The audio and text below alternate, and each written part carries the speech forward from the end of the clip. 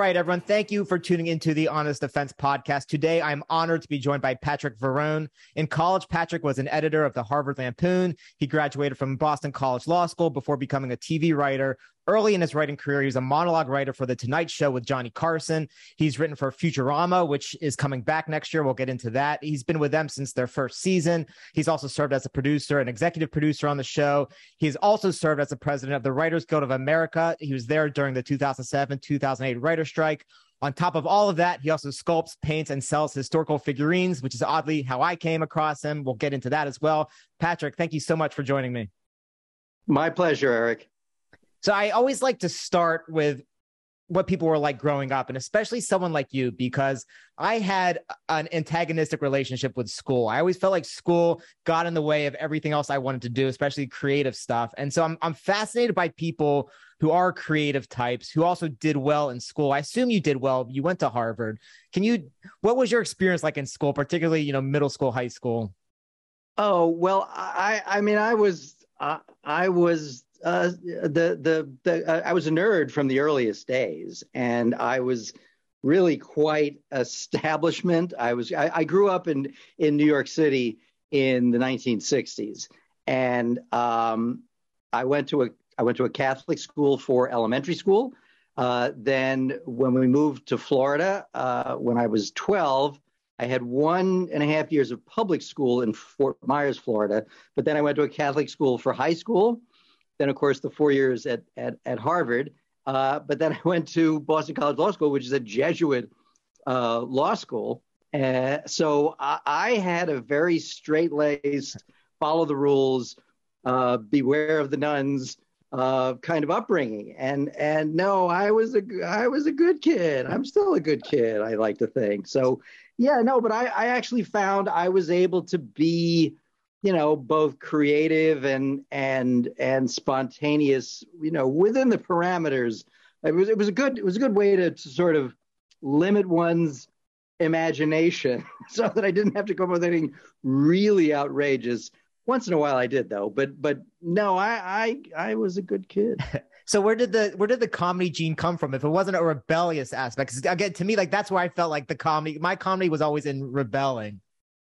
I guess it always is to a certain extent. I mean, the whole theory, or many people's theory of comedy, is that you set expectations in one direction and then you veer into another. And for me, that was more or less a learned behavior. I feel like I get most of my comedic genes from my mother, who was, I would say, inherently an entertainer because she was a school teacher for her entire life. And so a lot of what her means of communication, her means of expression were funny voices and funny faces. And, I love my mother dearly. I miss her terribly, but she was a clown sometimes. And I think I picked up a lot of that internally. And again, with the Catholic school upbringing, however, it was, the design was to suppress that and to, fly straight and narrow. And then when I got to Harvard, I mean, once I got into Harvard and spent some time, at the Lampoon, which when I joined the Lampoon was really the island of misfit toys. I mean, this is a period that we call now BC, before Conan. Conan O'Brien was a few years younger than me. And people would join the Lampoon. It was a very nerdy place. It was a place where if you were interested in writing as a career, which I was not, if you were interested in writing as a career, it was because you were going to go work at the New Yorker. You were going to follow the footsteps of a John Updike or George Plimpton. It wasn't a place, as it is now, that became a feeder for the entertainment industry, which I and my cohort are somewhat to blame now for all that. But once we got there, and just surviving in that environment with people who have now gone on to be some of the progenitors of the important comedy of the 21st century, particularly television and film comedy, in order to survive there, you really had to develop not only a quick wit, but a better than average kind of, you couldn't just do, belching and farting jokes. You had to really have some level of sophistication and so my mother's funny faces and funny voices had to adapt. And literally, as with so many things at Harvard, you learn. And I had some, and we were all learning from each other. And among my teachers, included Al Jean, who's now run The Simpsons for 25 years, and Mike Reiss, who these are both classmates of mine, who are among the as I said, the real leaders in television comedy writing. But we all kind of came up together. And as I said, my strategy at the time was, look, this is something to put on my resume for when I apply to law school. And then when I got to law school and I decided, okay, this is what I'm going to do. This is going to be my living. I remember distinctly seeing one of the great truisms of life is that in law school, every instructor or professor's doorway on the door, they have countless political cartoons or little quotes from very few from law cases, mostly from scholars and whatnot. And there was one that said, there are no funny lawyers, only funny people who made the wrong career choice. And that, stuck with me. And I'm jumping ahead, so I don't want to over anticipate your question. But as you can tell, I squandered that legal degree. I did. As many of us have. There you are. You're another one, aren't you? Yes. No. I practiced. I moved back to South Florida, practiced for 2.5 years at a law firm there. And, meanwhile, saw my classmates go to New York to work at Saturday Night Live. Saw friends from the Lampoon, including a woman I had been dating as an undergraduate. She came out to Hollywood and she started working in sitcoms. And, I'd see their names go by in the credits of the David Letterman show and the Tonight Show with Johnny Carson. And I just felt like, wait, my name on an appellate brief before the, Ninth Circuit Court of Appeals or the 11th Circuit, whatever it was at the time, it wasn't as impressive. And so I asked for a 3-month sabbatical, and I covered my face because I didn't know what the senior partner was going to throw at me. And he said, son, when I was your age, I could have pitched for the Detroit Tigers, and I turned him down. And he said, you go follow your dream. Wow. And I'm now in the 36th year of that 3-month sabbatical. So I'm not going back. So that was a good overview, but I do want to go back in the timeline a little bit because correct me if my timeline's wrong, because I was going to ask you what it was like being at the Lampoon during its heyday, because if my timeline's right, you came in just after they had spun off the National Lampoon and Animal House had come out. So I assumed that the Harvard Lampoon was going to have this big reputation at the time you were there for being the fun place and the place where people do go to get into Hollywood and into comedy. Yeah, no, I was part of what I would call the first wave. Your timeline is correct in that I joined the staff in December of 1978. Animal House had come out in the summer of 78, and National Lampoon had spun off. Doug Kenny and Henry Beard had established the Lampoon in about 72 or 73. I don't remember the exact year, but so for those comedy scholars out there, the word Lampoon was actually trademarked, and so the deal that Kenny and Beard made was that they had to license the word. And so any money the National Lampoon made, they had to pay a vig, they had to pay some percentage, I forget what it was, to the Harvard Lampoon. So the heyday was that we suddenly had, funding, money coming in, especially once National Lampoon, $100 million movie, I don't know what percentage the Harvard Lampoon got, but no, we were considered sort of prestigious from the perspective of we knew we had this money, but in the Harvard community or in the community at large, that really wasn't particularly well known yet.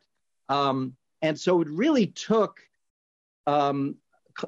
people who are a few years older than me. Here's the turning point story in the Lampoon saga was that Doug Kenny was they started Saturday Night Live. Lorne Michaels started producing Saturday Night Live in '75 and wanted to hire Doug Kenny.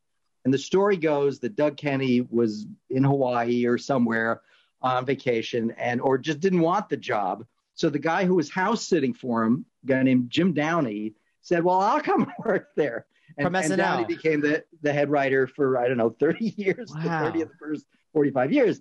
And Downey then would hire, there's been a steady stream, 200 writers have gone from the Lampoon through SNL, starting with two guys who were a couple of years older than me, Max Pross and Tom Gamble, who were there for, they went there to Letterman, they've been at The Simpsons for several decades, as have many Lampoon alums. But yeah, that was really where it began to take off. It was in the late 70s, early 80s, where there was this feeder from the Lampoon into comedy variety.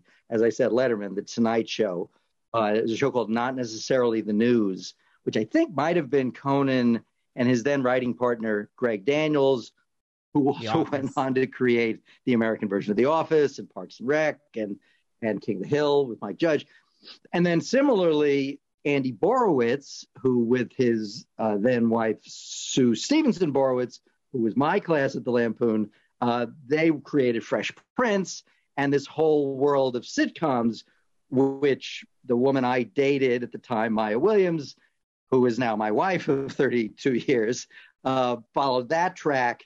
And so, yeah, that's where you can trace that through, I want to say, the mid 80s, which is also when Conan comes along. He's class of 85. What do you think explains that pipeline? Because obviously, like, there's a lot of smart people at Harvard, but you don't think of that as a particularly funny or creative place.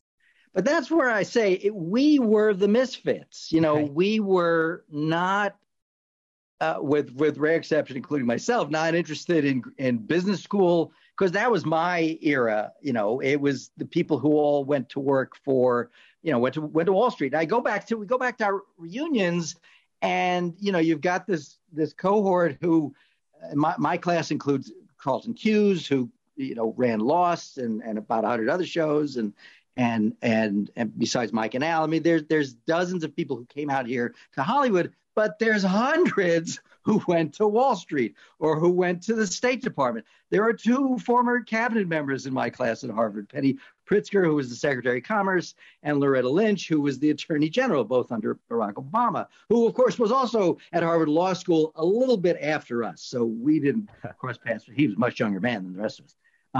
But yeah, no, that was, and we'd go to our reunions, and what was always interesting was all of these, the high and mighty in the United States government and the world of business and finance, they all have gray hair, what hair they had, whereas the rest of us still had dark hair. And we looked good because we lived in Southern California and we took care of ourselves and we didn't have to shovel snow 3 months out of the year. So, there's a nice trade-off between our kind of fame and fortune and theirs. But no, that was it. We were the Freaks and Geeks, which is another show that Andy Borowitz was involved in, I believe.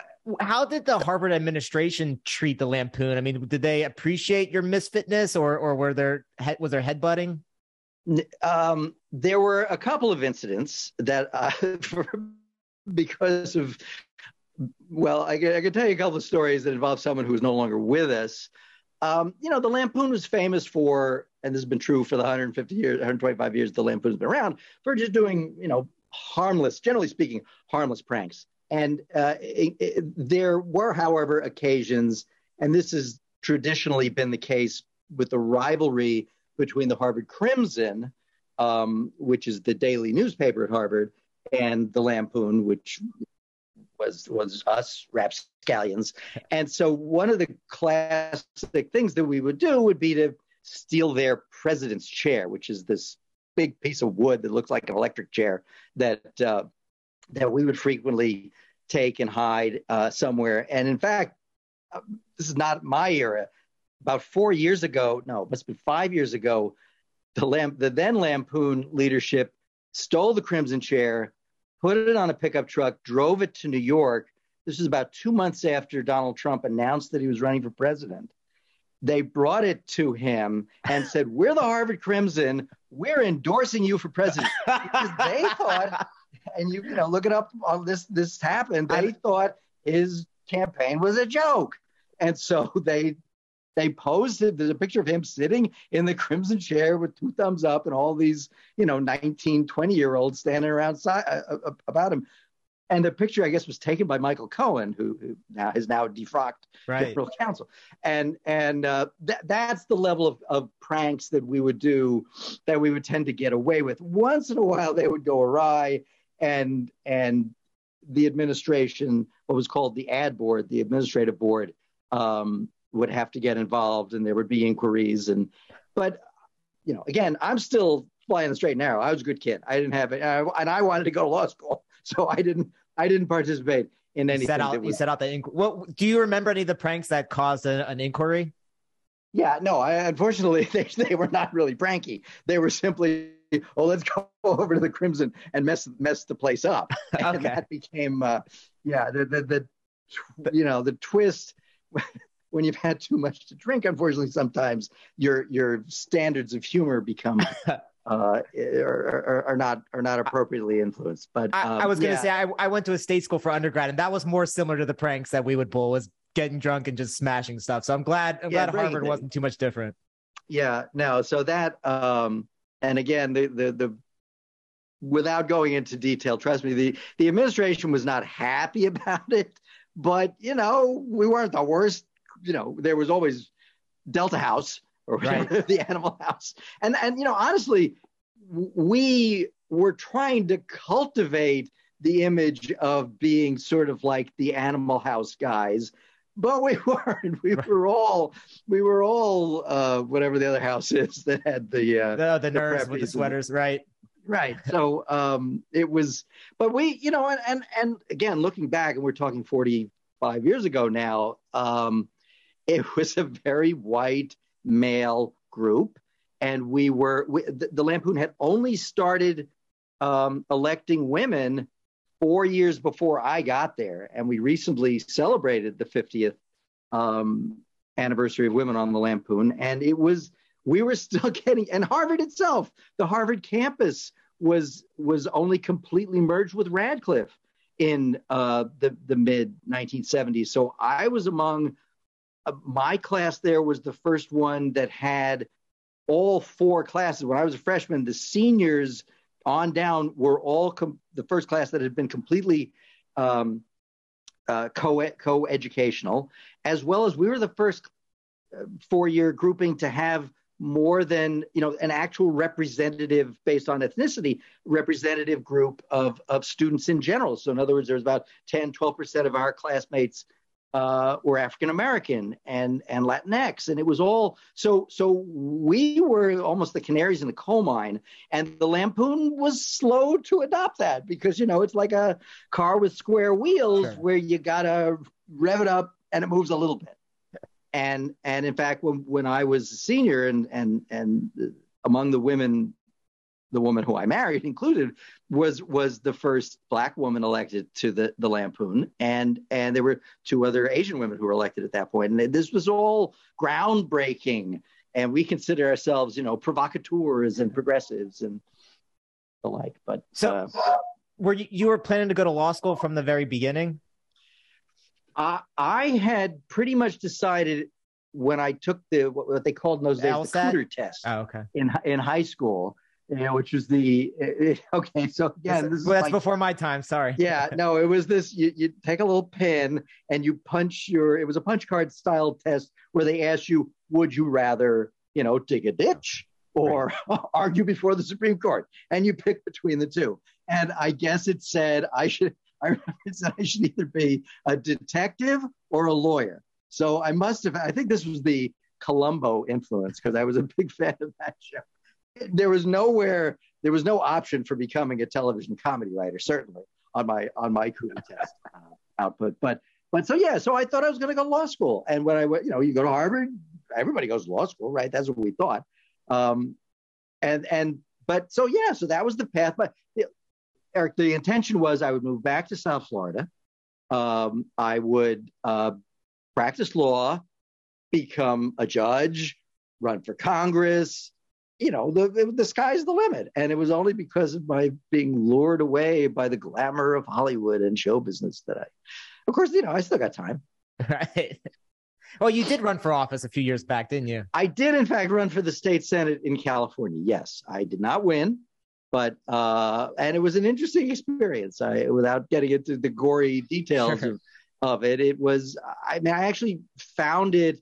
I have no regrets about it, other than I wish it hadn't been a 24-hour, 7-day a week, get on the phone and raise money, which is why we're going through this now in LA, where you have one candidate for mayor who's got such deep pockets, there's no fundraising necessary, and can just write a check and put a billboard or a lawn sign on every city, every lawn in the city. And it just, that to me was not what I thought publicly engaged,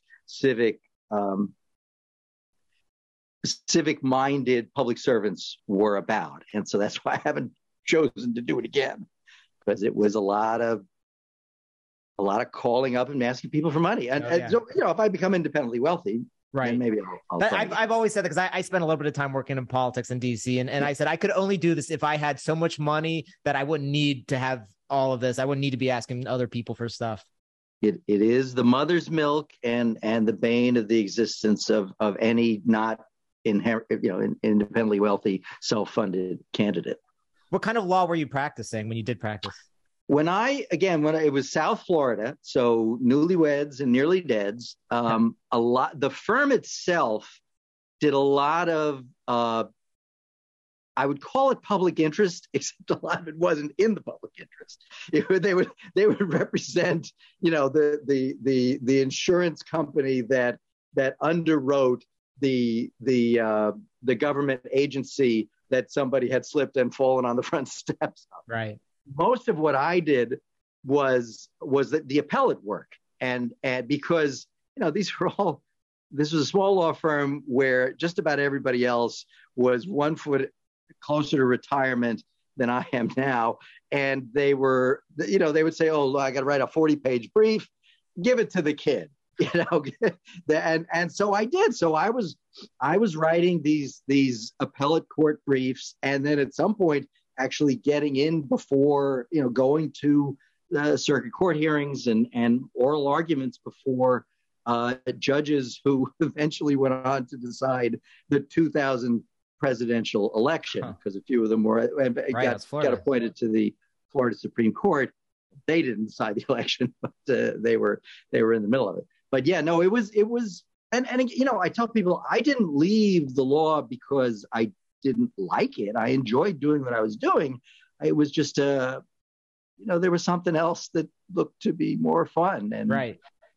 I get fewer headaches than I did when I practiced law, but still, it's Did you have that moment where you were like, "Hey, look, I have a nice, comfortable career here. I have the path laid out in front." I mean, because I think there's so many people who go to law school, become lawyers, are that type that like having the steps laid out in front of them. So did you have that moment where you're like, "Oh, what am I doing here? Like, I have a serious career. I'm not going to go and write for Johnny Carson."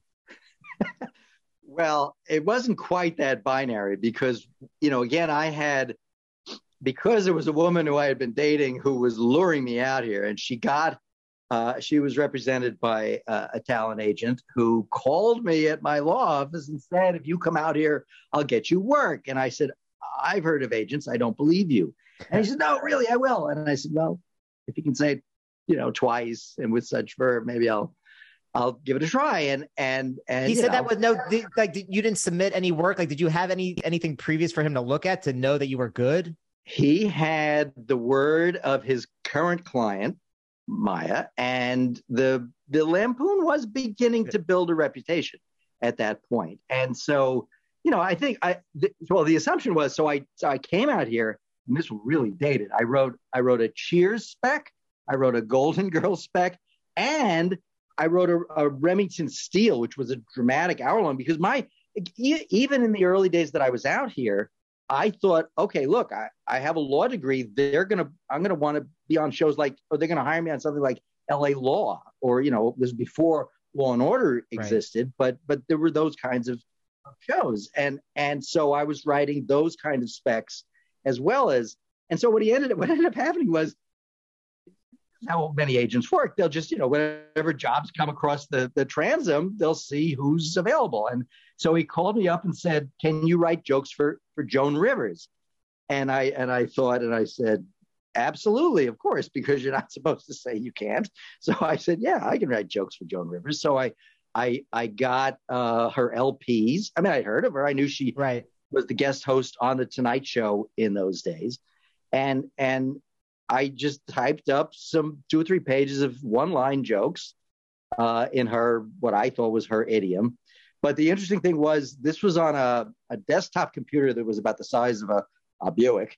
And, it had less memory than than a watch has now. And I couldn't, it was a WordPerfect 2.0 or something. And I couldn't turn off the right justification. So everything was perfectly justified left and right on this, daisy wheel printout. And the guy who read the material, a man named Hank Bradford, who had been the head writer on the Tonight Show when Johnny was in New York, and this was a guy who went back to, his first job was with Sid Caesar. So, he was to me what I am to now new young writers coming up. And he called me up and he said, "These are the best typed jokes I've ever seen," because they were completely justified. He said some of them are kind of funny. Physically, the way they sat on the page. Yeah. So that's technically how I broke in, by being a good.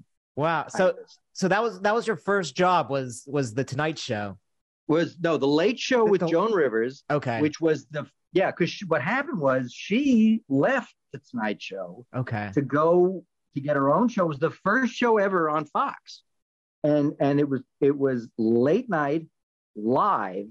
So the first, we did some pre-production for about a month, but the first television experience I had was on live national television. I was about 15 feet away from Rupert Murdoch in the green room, watching Joan Rivers, Elton John, Cher, Pee Wee Herman, and David Lee Roth do a live television show. I said, "Hey, this is easy." Yeah. And then it was I was going to say, you never had to look back to Florida after that. Yeah, there's been a few glances over the back of my shoulder since then. But yeah, no, yes, I was really lucky, to put it mildly. And I never, to this day, I have never practiced law in California. I got my bar card. I passed the bar exam out here when we went on strike in 1987, which was a year after I had gotten the first job and gotten into the Writers Guild. But and I took the bar because I thought, okay, this strike's going to end. I won't actually have to take the bar. And it went on. That strike went on for 5 months, and I took the bar. I passed it because there was no pressure. Right. So, but I've never practiced. I've never bothered to go. I've taught law. I've written law, but I've never actually practiced it in California. I just renewed my bar membership because I say I have to at least be able to call myself a lawyer. So I pay $275 every year just so I can say I'm a lawyer, even though I don't practice. I eventually stopped paying my Florida bar dues because that seemed like there wasn't any purpose. Yeah, because I'd be inactive for much less. So, but I still, and I still have to keep up with the CLE, with the continuing legal education, which I'm sure your listeners at home really care about my need to keep up with CLE. But next question. We can talk all about CLE. Yeah. So basically, from there, you kind of is it just building up that reputation that people say, "Hey, this guy's funny. Let's hire him for our show. Let's hire him for this show." How does Nothing it go like from that. general? Okay. Nothing like that at all. So my next job happened when the Late Show, and again, for most of your viewers are born after this. I was just going to say we're getting close to when I was born. We're almost there. Now, so when Johnny Carson was on the air, he was the king of late night. It's not like it is now, where you've got 8 or more different competing shows that nobody watches live and just watch the clips the next day on YouTube or wherever. It was, you had to watch him at 11:30, and you had to watch it at 11:30. And then Letterman would come on at 12:30 for the hipper, younger crowd who could stay up later.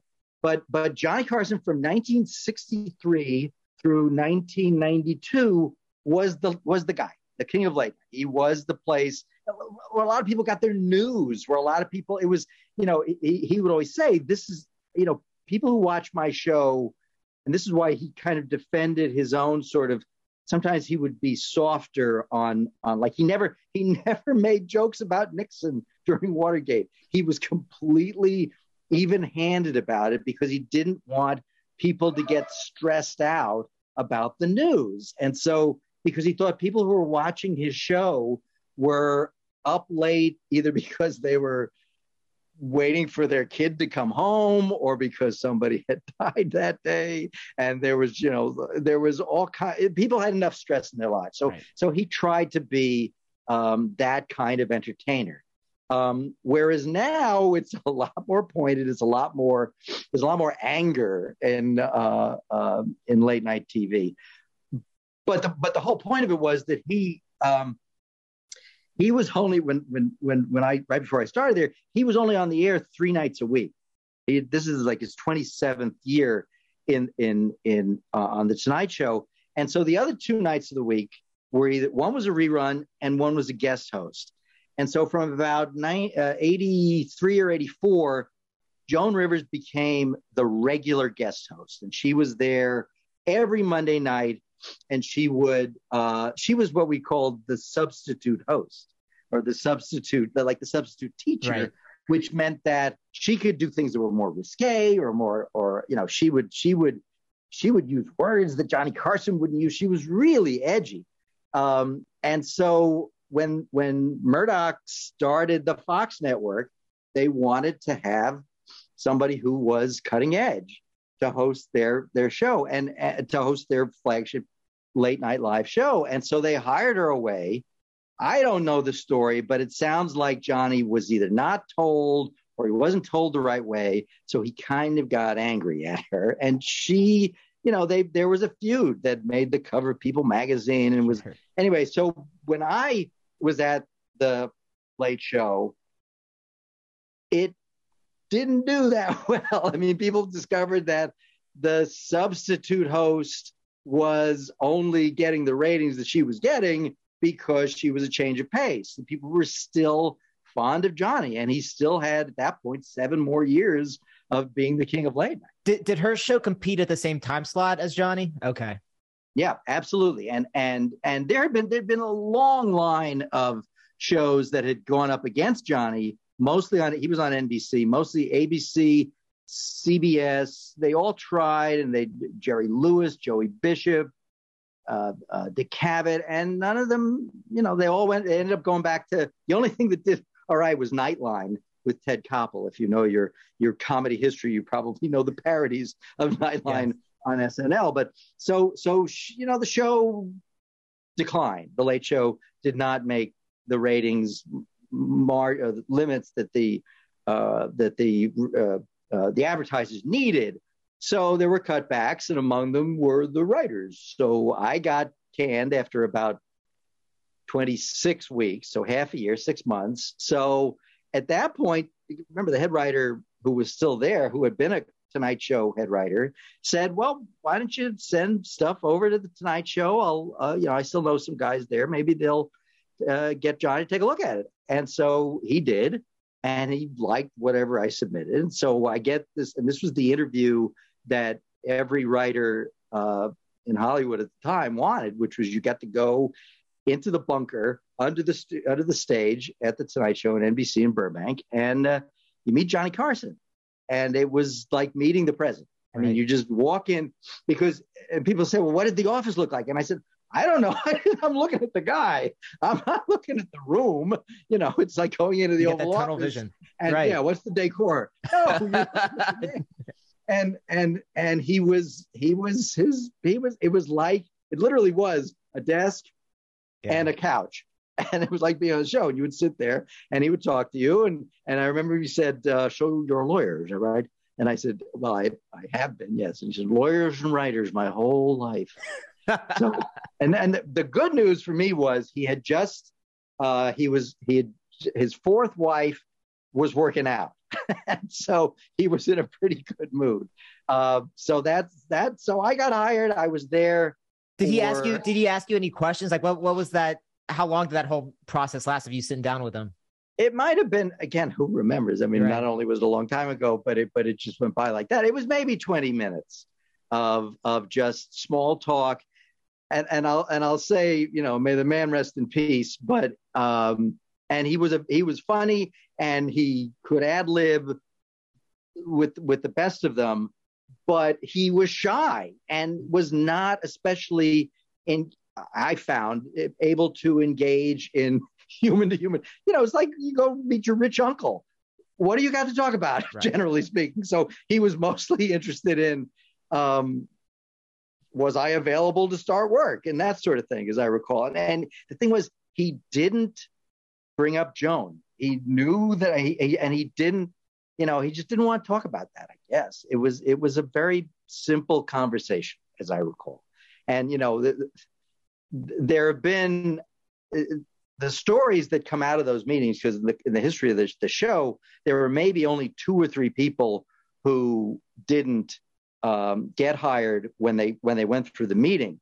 And I think you had to look demographically like Johnny. So, you know, in the 29 years of that show, there were 75 white male writers, and that's what I was. So I got in. I could ask you about Johnny all day. There's so much I want to ask you about, but I don't want to keep you here all night. So we'll fast forward. I have to ask you about Futurama. So sure. You wrote an article for Slate a few years ago that I just read, and you had this quote. You said the writing staff at Futurama included 3 PhDs, 7 master's degrees, and more than half a century of Harvard education. We were easily the most overeducated cartoon writers in history. So can you explain how did that job come about? How did all of Futurama? Because you were there from the beginning, right? I've worked on every episode of Futurama since day one. So the Futurama, as anybody who watches the show knows, based on the look, looks like The Simpsons because it was created by the creator of The Simpsons, Matt Groening. At the time that Futurama was created, The Simpsons, I think, was in the 8th or 9th season.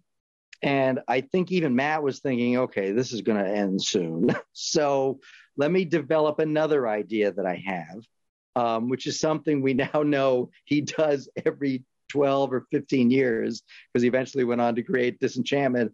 And that's it. He's created 3 shows in a 35-year Hollywood career, which is real restraint.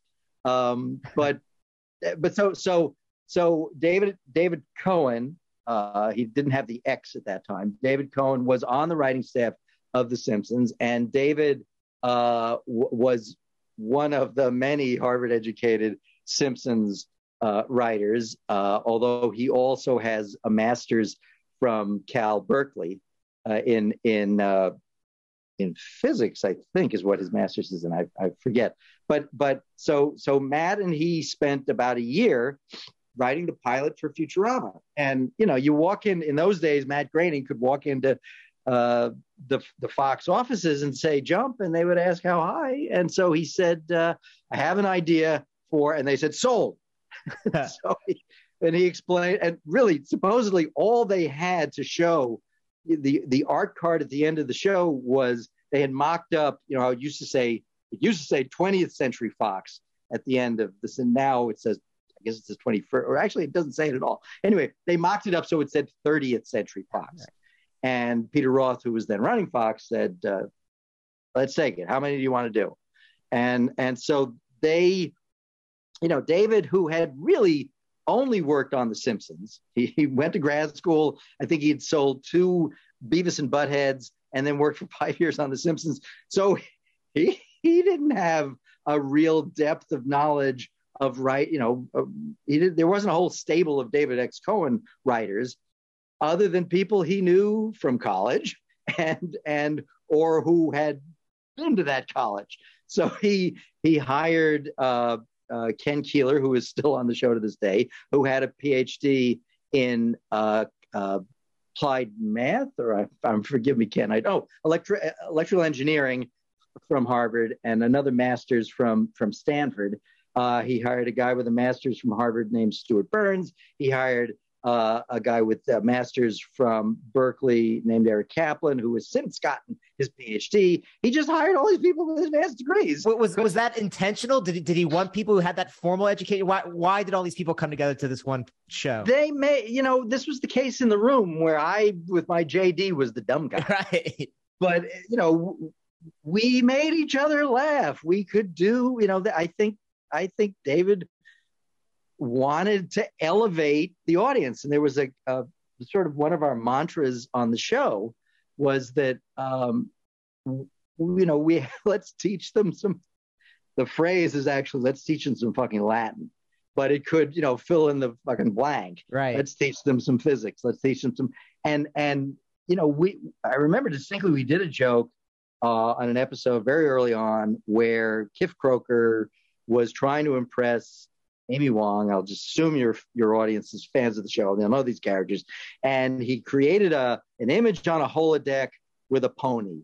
And Amy said, Kif, this is lovely of you. This is the pony that my parents never got me because they thought I already had too many ponies. And he said something, I'm glad you liked it.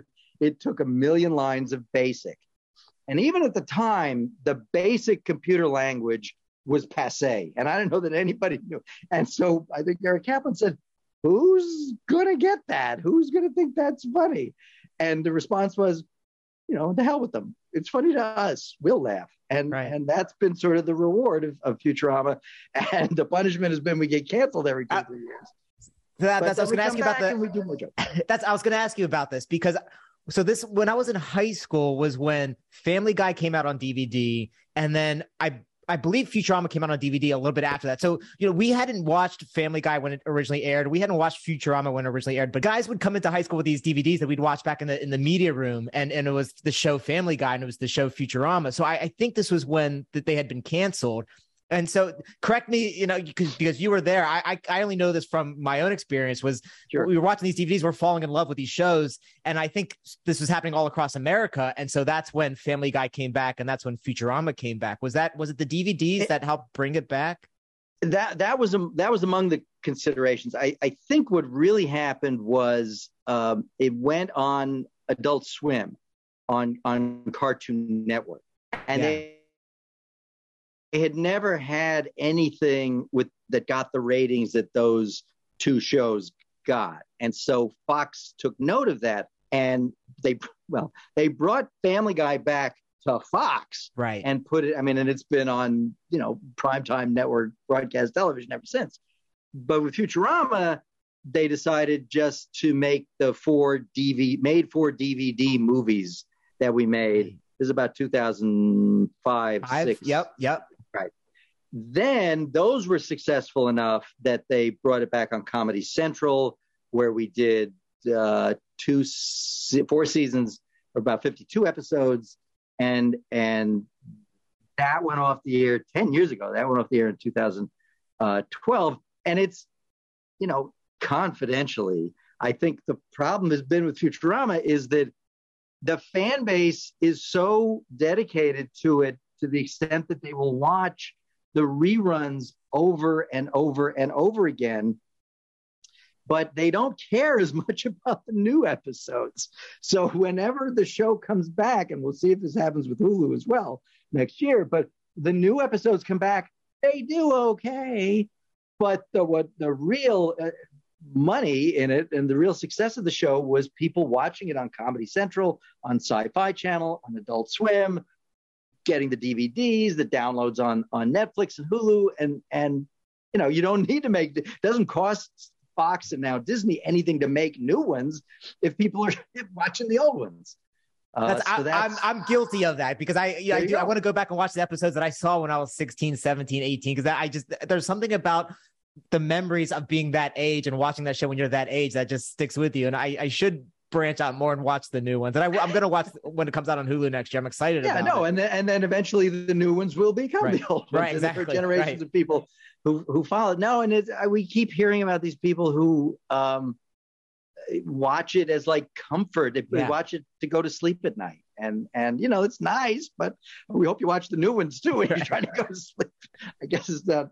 You're not as prone to want to fall asleep if you've never seen the episode. But when you have all these smart guys in the room, are you thinking about, okay, we got to dumb certain things down so people understand it, or how are you thinking about writing for the audience, or are you writing to make yourselves laugh in the room? That's the anecdote. Is we do it for us. Yeah. We try to make sure that we're not doing. We're not so. Off the charts intellectual that we're ununderstandable. Right. We use words like ununderstandable once in a while, for example. And we have to keep an eye on that. And Matt is in the room a lot of the time as well, and he keeps us honest, and he wants make sure that there's it really does come down to, we want to make ourselves laugh first and foremost, but we also, what we were 20 years ago is not what we are now. And, the monkeys learn. And we look back on those shows back then, and even we don't remember what some of the references were. But we, so we're and again, being canceled multiple times is a humbling experience.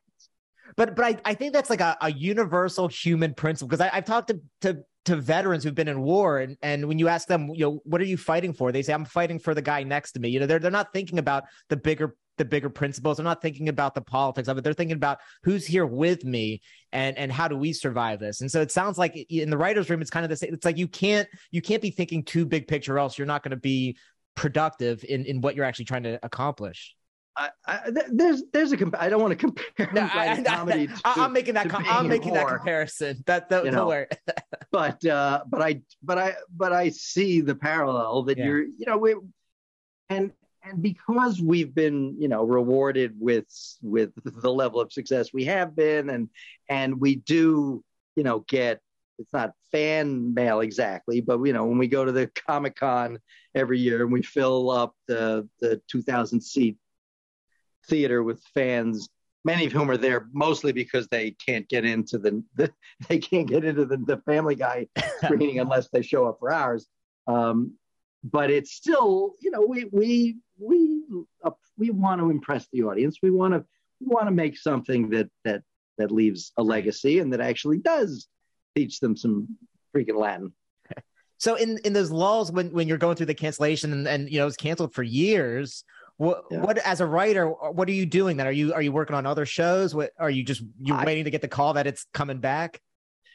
A little of both. Yeah. I mean, the first time it was canceled, I was in my mid or early 40s, and that was the age when you thought, okay, I got to go back to being a lawyer now, because you writers in the early 2000s in their 40s didn't continue to work for another 20 years. You would, but then all of a sudden there was this expansion in the late aughts, early teens, where there was a lot more cable, which is where Futurama went next. And there was eventually the whole streaming enterprise that opened up. And so between the first cancellation and the DVD movies, I was mostly involved, and we can talk about this as much as you want, in Writers Guild politics. Yeah. And that's when I became president of the Guild, which is not a paying job, by the way. It is mostly volunteer work. But the good news is I had a meal ticket in my wife, who was, we've had, parallel careers where sometimes she works, sometimes I work, sometimes we both work. And then sometimes neither of us work. But fortunately, she was working when I wasn't. And so during that period, but then, there was that other Matt Groening show, Disenchantment, that I worked on for 4 years during the other lull.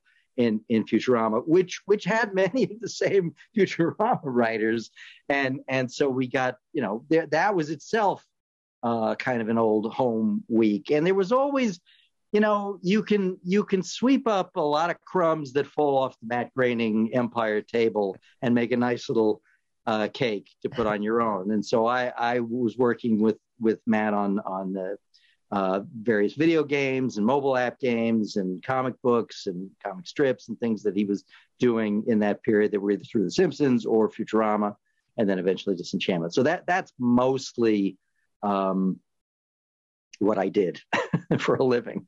Well, did you feel, to go back in the timeline, and again, you can stop me anytime if you need to go. I could go on for hours with all of this, but to go back to when you were on with Carson, like, did you think then, like, oh, this is going to be my career, I'm going to be working with Johnny until I'm ready to retire? No, no. Again, because when I got to the Tonight Show, at that point, there were like 70 plus writers who had come and gone over the 25 years, or whatever it was. And, there were these are names that won't mean much to anybody who's listening now, but there were guys like David Lloyd and Ed Weinberger and Herb Sargent. I mean, these classic sitcom and the writers who went through sort of a training period at the Tonight Show. And that's what it became, because as Johnny aged, he got to the point where, younger writers could do the trick for him for a while, but they became disposable. And so you had about a 10-year period, more than that, close to 20, in the 70s and 80s, where he would hire a writer, and it was a real revolving door of like maybe 13 weeks. And then, the next guy tries out. And so I was one of the lucky ones who actually, I was there for 3 13-week stints. I got let go right before we went on strike in 1988. And so while we were on strike and Johnny was forced by NBC to work without his writers, he ended up, when we came back from the strike, he ended up letting some of the guys who had been with him for decades, who he realized, hey, I can do this show without them. They were the high-priced guys who he let go, and he hired back a bunch of the revolving door guys, including me. So I was there until almost the end, because he still had that one little something went off in his head. They said, okay, I need a little bit of a change now. So I was actually the final writer that he fired in his 70 of the 75 writers he let go over the 29 years. But then he retired, and I got to say, look, he couldn't do it without me. Right. It's not really true, but it was what I said. So yeah, no, you saw it at the time as a training program, because the other thing about it was late night TV, and this is generally still true, with the exception of the people who've been at SNL for 40 years now. You generally work in late night because it is a revolving door, or Comedy Variety is a place where you can go and work. You work for Stephen Colbert, you work for John Oliver for a couple of years, and then you sell your own show, or you get something, you go to work in the sitcom world, or you go to work, on something that might last for 30 years, like The Simpsons. And so that was the assumption then. I'm not sure it's as much the assumption now, but the corollary to that was, if you didn't do that, if you didn't go from late night to sitcom to show running a sitcom, by the time you were in your early to mid 40s, you were out. And so the idea that in the mid aughts, I was thinking about, am I going to teach law? Am I going to be a union leader for the rest of my life? What am I going to do? And then Futurama came back. Right. And now that this time I just said, okay, now this is what I'm going to do the rest of my life, on and off, or at least the rest of Matt Groening's life. So that's so there was no, when they got picked back up for Hulu, there was no question you were coming back to it. Well, see, David Cohen and I continued to work together on some other, including Disenchantment. We continued to work together. No, there's always a question, because it's subject to, it's Matt and David's choice. But since I had kept my Futurama muscles tuned by writing 2 of their mobile app games, during the hiatus. I sort of became the archivist and the scholar of the Futurama canon, and I think that's one of the reasons David keeps me around, because I actually remember things that the rest of the writers have either forgotten or weren't born yet when we wrote them, which is becoming more and more the case. So you mentioned the strike in the 80s, and so you were the head of the Writers Guild during the 2007 strike. How did the strike in the 80s, did that inform how you handled the 2000 strike? Yes, very much so, because without getting into the minutia of it, the 1988 strike was the last strike before 2007. So it was the only strike I was involved with. We had struck in just about every negotiation. They have negotiations every 3 years, typically. From between 1960 and 1988, the Writers Guild had gone on strike, sometimes for a few months, sometimes for a few days, every time except once during that period. So it was routine to do that. And then the 1988 strike took it was among the longest. It was over 5 months long. And it took on a different air because the companies played hardball. The management played hardball in a way that hadn't been done quite that way. And without going into the minutiae. So what happened in the almost 20 years between the 88 strike and our negotiations 2007 was, a whole generation of writers came along who had never struck. And so they had to be educated and engaged and activated in a way that older writers did not. So I can say, yes, it informed, but there was a real learning curve that, and since we haven't struck since then, it's been 13 years. We have another negotiation coming up next year. We may be going through another fallow period like that. Then again, we who knows? We may not. When you say the younger writers had to learn, what was it just about the idea of solidarity and did they have to learn about the business side of the industry? You're saying, what was it that they had to learn? Mostly the history. The adage about those who ignore history are doomed to repeat it. And the sense in 1988 was that we had struck for 5 months and we didn't get anything out of it. And so the next contract, people were licking their wounds, didn't want to go off and, for 5 months again over something that wasn't worth it. And so a mythos began to build that, well, okay, you lose 5 months worth of work or however long, but you never make it back.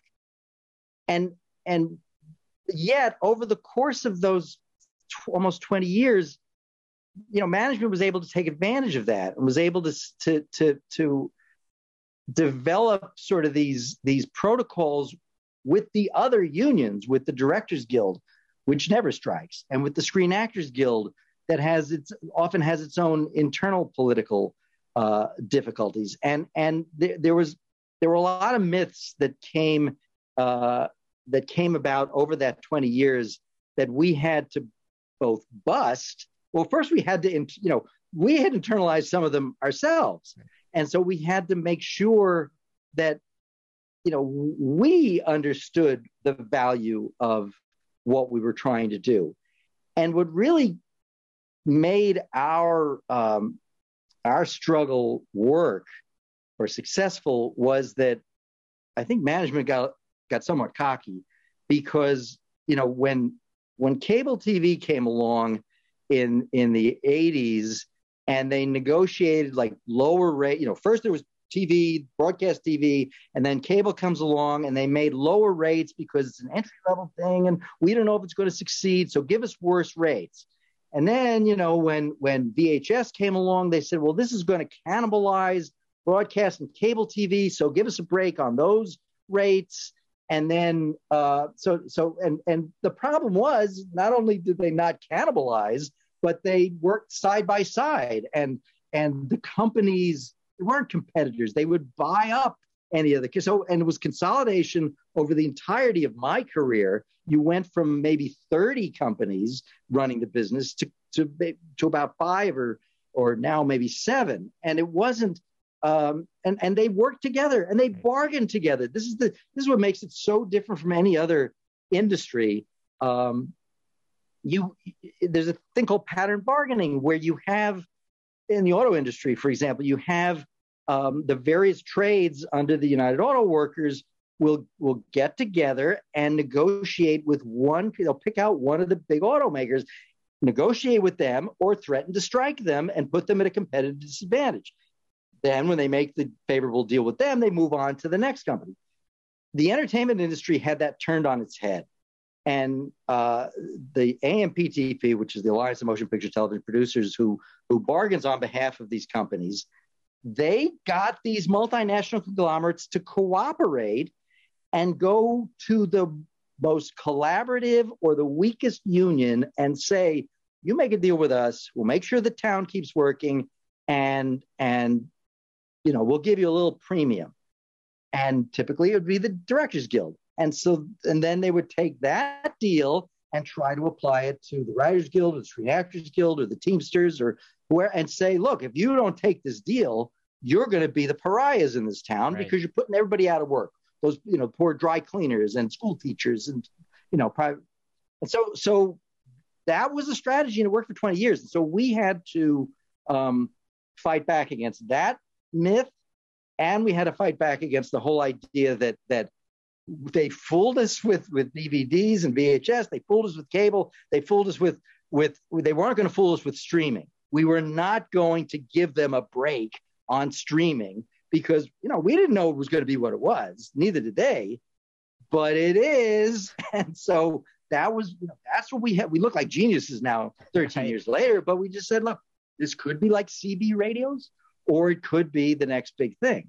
But either way, if we don't get it now, we're never going to get it. Did you struggle with the decision? I mean, even if you felt 100% justified, you knew that this is what we had to do, there's no other option, you still know that a lot of people are going to be out of work until this is solved. Like, did you have an internal struggle with that? Of course. I'm a working writer myself. Right. And, but again, because it was, you got to look at the long game. Yeah. And especially, at that point, I was 15, 17 years into my career. And, most of my colleagues and cohorts were also, and we could see the advantage, even if we ended up striking for 100 days and, it was over the end of the year, Christmas. And so, people go 100 days without working in the entertainment industry, but it's still, and the difficulty we have typically is that there's a category of writers who work a lot and are very successful, and minimums and the pension fund and even the health insurance that we get is not as important to them because they're doing fine otherwise. And so if they're not engaged in the struggle, if they're not engaged in it from a principled perspective, if they don't care about what's going on, then, you'll lose them because, they can, as much as they're the ones who can afford to stop working, they're also the ones who are missing out on the biggest paychecks week to week. And so our strategy had to be not only the grassroots of educating the membership that it will be worth your while to not work for however long this takes, but also the upper echelon of writers. We had to make it clear to them, and we had to engage them in why this is, a long-term benefit to not only yourself, but, all of us. And that's the solidarity that you mentioned. And the other thing that distinguishes writers and the Writers Guild members from some of the other unions is that writers tend to work up a ladder when it comes to titles, when it comes to just, levels of authority in a particularly in television. And so just about all the showrunners who we engaged with, they all started out as lower level writers. They all knew what it was like to write their first script and what there was. So there was an understanding and there was a solidarity that you don't necessarily have in the Screen Actors Guild or the Directors Guild. Did the actors and directors side with you? Did they kind of stay out of it? Or how did the other? Yes and no. Okay. The screen. I mean, this is the history as it happened. The Screen Actors Guild was extraordinarily supportive, and their president, Alan Rosenberg, became a close ally and friend during the negotiation and the strike.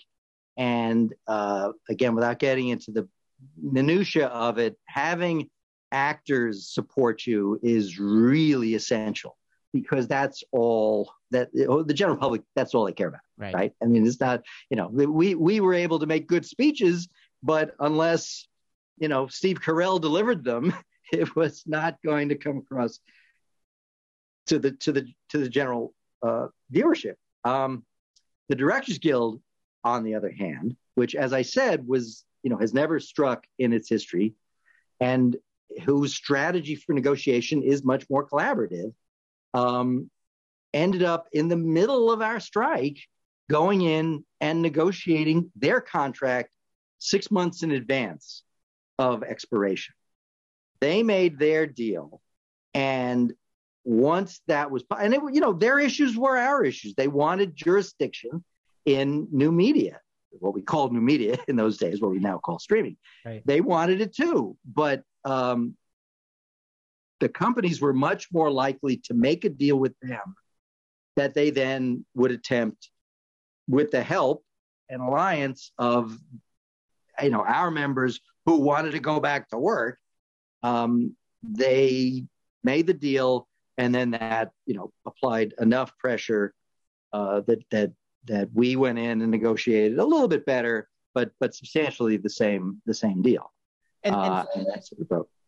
From what I was reading, it sounds like the strategy you took, part of the strategy you took, was similar to what you just described as the Detroit strategy. Was you went to some of the smaller independent producers, like you went to David Letterman's production company and negotiated with them to try to get around the big studios. Was that, did you look to Detroit as being a model for that? Our executive director, still the executive director of the Writers Guild West, named David Young, and he did not come from the entertainment industry. He came from he was a Teamsters. He was with the garment workers, and he understood labor strategy. And we had a field marshal.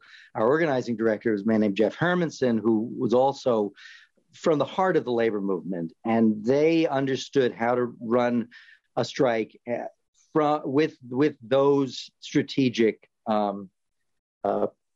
perspectives. And the strategy that you're describing, this sort of a divide and conquer strategy, where it's not exactly pattern bargaining, because you're making sort of an alternative deal. You're making the best deal possible with anybody who's willing to make it. And the challenge we had, and then they can go back to work, and their writers could go back to work, and that's what happened with Letterman, because he owned his show, and so his writers were able to go back to work. The flip side of that coin, however, is that Jay Leno and his writers, his show was owned by NBC. NBC, a multinational conglomerate, now Comcast. What was it back then? It was Universal NBC. I forget what the entity was called at the time, but they were not about to make that kind of favored nations deal. So Leno could not go back to work. Right. And so Leno got sort of resentful. And that became its own cause célèbre that I don't want to talk about. But Sure. But it that's the flip side of, okay, so some of your writers, some of your members can go back to work while others can't, and that doesn't do good for solidarity. That challenges. So that strategy is a double-edged sword. If you could peel off, and we tried really hard at the time and managed to make a deal with United Artists and was it New Line? It was one of the other. The thing was, they were small production entities. They were, we weren't going to make a deal with Sony, with Warner Brothers, with Disney, with Fox. They were hard liners. And so no, that I'm glad we did it, but I don't know that would work. Now, if we tried it today, we would try it, I think, with Netflix. We would try it with, but even that's not necessarily a sure win situation. But ultimately, you got what you wanted out of that strike, right? You were able to get the percentage that you wanted from the streaming. We got jurisdiction in that strike, which was what we really needed. And since then, and there've been 4 negotiations since then, and each time we improved. But it was, that step was the, that was the big bite of the apple that had to be taken. So I have to ask you now about the figurine. So sure. I only know this history secondhand from my mom. So you correct me if I'm wrong, but in the 60s and maybe even before that, there was a toy company called Marx, and they put out a lot of different toys. But the ones that I'm familiar with were these little presidential figurines. And my mom was telling me that you could collect them at the grocery store that they went to. You collected points from the grocery store, and they would have these figurines that they would do every week of the different presidents. And they were only giving out the presidents in order. So you had to shop every week to get the right presidents. You could collect all of them. It was an interesting marketing tactic, but my mom said that they were her favorite toy growing up. So I ended up looking for them. I said, there's got to be someone that's selling these toys from the 60s that she used to play with them like dolls, she said. And that's how I came across you, is that you sell old ones that you've refurbished. You make new ones. They're painted beautifully. How did you get into all of that? Well, like your mother, I was a child at the time, and I knew they were being sold at the Bohack, was the name of the supermarket where they had them in my neighborhood in Glendale, Queens, New York. I didn't get them that way. And Marx had been making these since the mid 1950s. Louis Marx himself was the toy king. He was on the cover of Time magazine. He was known for being the man who saved Christmas, because during World War II, FDR wanted to shut down toy production, and in his own interest, Louis Marx got toy production under the guise of saving Christmas. Anyway, so he was a close friend of Dwight Eisenhower. So they made a series of presidents in the mid 50s, from Washington to Ike. And then when Kennedy got elected, they made Kennedy and Nixon, who was the vice president, but also the candidate, because they didn't know who was going to win. And then LBJ in 63, once Kennedy was assassinated. And then come 1968, those were all unpainted. Then come 1968, when you had this free-for-all with a dozen, LBJ wasn't going to run again. So they made a figure of Bobby Kennedy, of Hubert Humphrey, George Romney, Ronald Reagan, and Nixon, but they didn't put them out in the stores until it was known that Humphrey and Nixon were going to be the nominees. So they planned this whole thing leading up to the election. I think it was 2 a week, where they would put out 2 presidents that were available in the stores, and people would go shopping. And I've seen these ads now in newspapers where this week James Garfield and Chester Arthur and a half pound of roast beef. It was literally that style of selling. You get a president for 15 cents with your ground beef. But the way I got them was that after the 68 election, and I think they discovered they must have had tens of thousands they overproduced them. And so in a warehouse somewhere, they started selling them as a set, and they sold them as a set with a styrofoam display stand. And so I got mine out of the back of Parade magazine in the New York Daily News, Sunday edition, in 1970. And it went from Washington to Nixon. And I had that set when I lived in New York. We moved to Fort Myers, Florida. When I went off to college, I brought that set. It was with me when I came out here. I had all these presidents But, then Nixon resigns and Gerald Ford becomes president. Then Jimmy Carter and Ronald Reagan and George Bush. And I'm going, what am I going to do? I've got all these. And at Futurama, where we had the Hall of Presidents, I set up my display in the writer's room. And I had to make little cardboard cutouts of all the presidents after Nixon because we didn't have them. So at this point, eBay comes online. This is like 97 or 98. eBay was relatively new. And I discovered that they had made these prototypes in 68. And so I got the Reagan that I didn't have. And I got Humphrey and all the other ones that, Bobby Kennedy and George Romney. And I said, I can actually put a little cardboard face on Hubert Humphrey and let's say he's Gerald Ford. And this Bobby Kennedy became Jimmy Carter all the way up to George W. Bush at the time.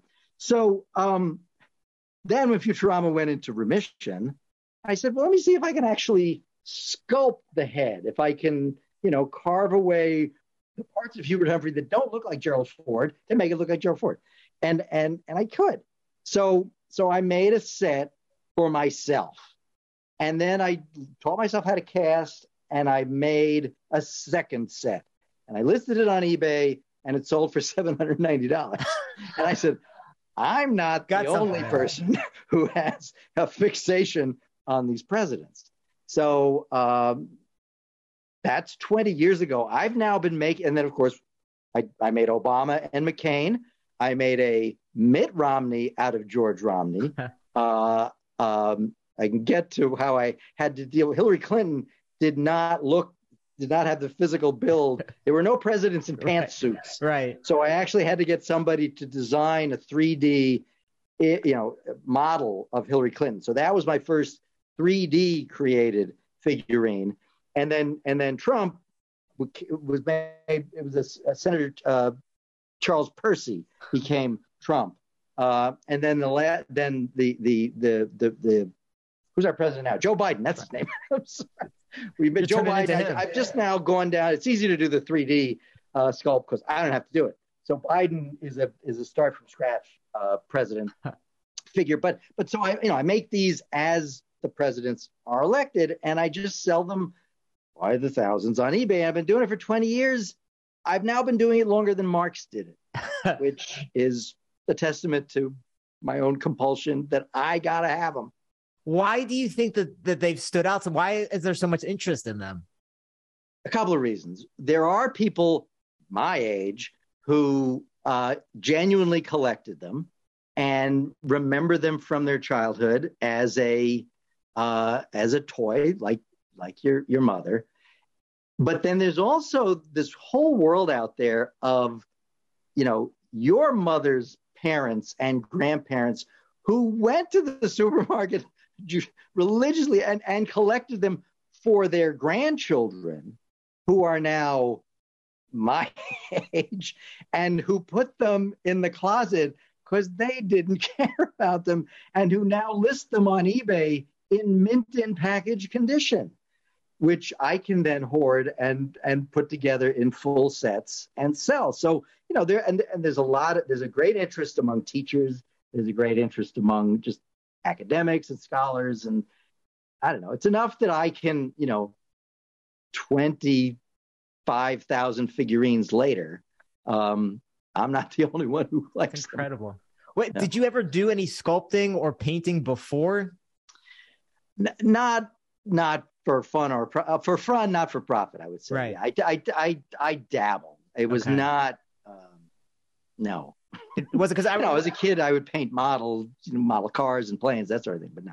When we got yours and my mom said, these are prettier than the ones I even remember when they were brand new. I mean, she loved what you did. Yeah. Yeah. Well, because that's very nice of her to say. I mean, these are factory made now. Yeah, and I don't have, the time to make. I still paint. I make Supreme Court justices as well. Okay. And I still paint those myself, and which is why you don't see them listed on eBay very often. Oh, that's great. Yeah. But Patrick, I've kept you way longer than I said I would. So this is fun. I don't mind. I'll let you go. We right. can do this again because I have so many more questions I could keep asking you. But Futurama's coming out in 2023. Do we have an exact date on when that's going to be on Hulu? Not only do we not have an exact date, we don't know if they're going to roll them out all 10. There'll be 10 of them. We know that. And then another 10 in 2024. We don't know if they're going to drop them all at once or week by week, because Hulu does it both ways. We're going to have them finished by, I think, the end of January. So they could do it as early, I think, as February, but I don't know that they will. So, and if people are interested in the figurines, which again, if you're a nerd for American history, for the presidents, you have to own these. I mean, it's just so cool seeing these figurines. Where can people go to find those? If you go to all websites will lead you to my eBay store, but you can either go to Varone.com or you can go to historicfigures.us. Got it. It will both take you to my eBay store. And is there anything else you're working on that I left out that you want to direct people towards? You're a busy guy. I don't want to miss anything. No. nothing that I can talk about publicly. So, we'll have you back maybe. Yeah, watch and rewatch Futurama and buy the figures.